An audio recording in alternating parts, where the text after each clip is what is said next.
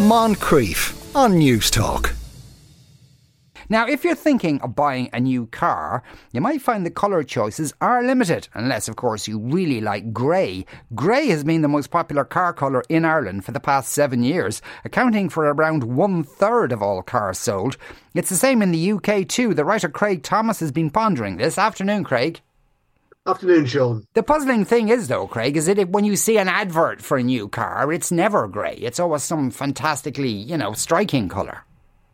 Yeah, that's a little marketing trick the car companies like to use. They use, like a halo color for all their marketing. So I remember Ford Fiesta a few years ago had a kind of like a dark magenta in all its marketing. But most of the cars you saw were black, white, or grey. But it's they like to have the colours, but consumers aren't convinced and they go for grey or black or white. But I would say, when they're, I suppose, particularly when they're choosing the colours for the marketing, do they put a lot of thought into those colours? Are they trying to imply something with them?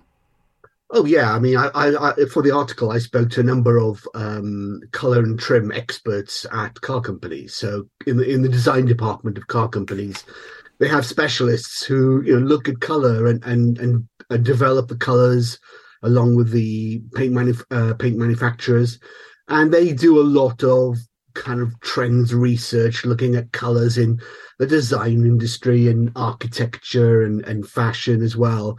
And they also use consumer research as well, and they do discussions with consumers and spend a lot of money on consumer profiling.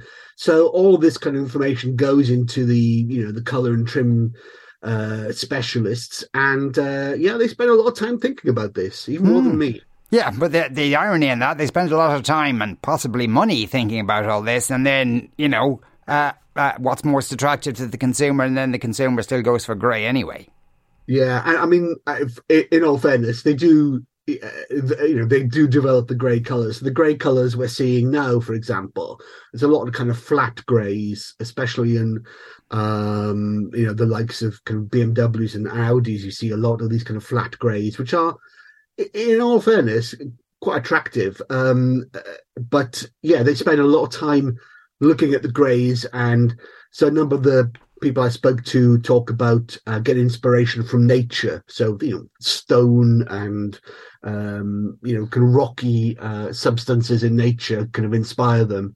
And of course, these grey colours also, there's a we tend to go for, we very often option, coloured wheels these days. So grey looks very good with black wheels, for example, and black trim levels. So, yeah, they do spend a lot of time, and they are conscious of the fact that despite all their best efforts, we do go for grey or achromatic colours, as they call them, which is grey along with black and white and silver.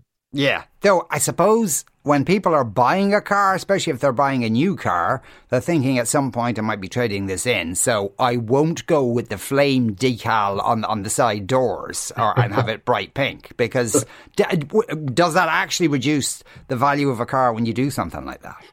Yeah, well, most cars these days, people buy them on finance deals, with leasing. So, and what you do when you have those payments over 3 years, for example, is that you're paying the depreciation that the car is going to go through over the first 3 years, so that when you return it to the leasing company, rather, they will then sell it on the used market. Now, because they like to play safe, and because those cars are easy to sell, the achromatic coloured cars are easier to sell on the used market, it means that if you do choose a bright colour, you'll kind of get penalised by the leasing company. You'll probably have to pay a little bit more because they think it's going to depreciate more. Really? So that when it comes to sell in 3 years' time, your bright orange Audi A7 isn't going to get as much money as a black or grey one. Right. Okay. So people maybe might have an instinctive sense of that, and so would be somewhat risk averse. The old saw, though, about what colours hide the dirt. What colours do actually hide the dirt? Well, they say that grey hides the dirt, and they say that black hides the dirt, but they don't really. If you look at them, I mean, if you drive our cars along, our roads these days, especially this time of year where there's just all kinds of grime and grit on the road, pretty much, it shows up on every car. I mean, you if you walk along a street of parked cars, the white ones look dirty. And I don't think that's really, I mean, keeping it clean doesn't seem to be much of a consideration, because white was the most popular colour about 7 or 8 years ago for a few years. So we clearly aren't that bothered about cleaning them. Although, arguably in Britain, we used to have a lot of hand car washes, which seem to have kind of disappeared since Brexit, understandably, because maybe we're buying more grey cars because we have to clean them ourselves. Yeah, that could be a reason.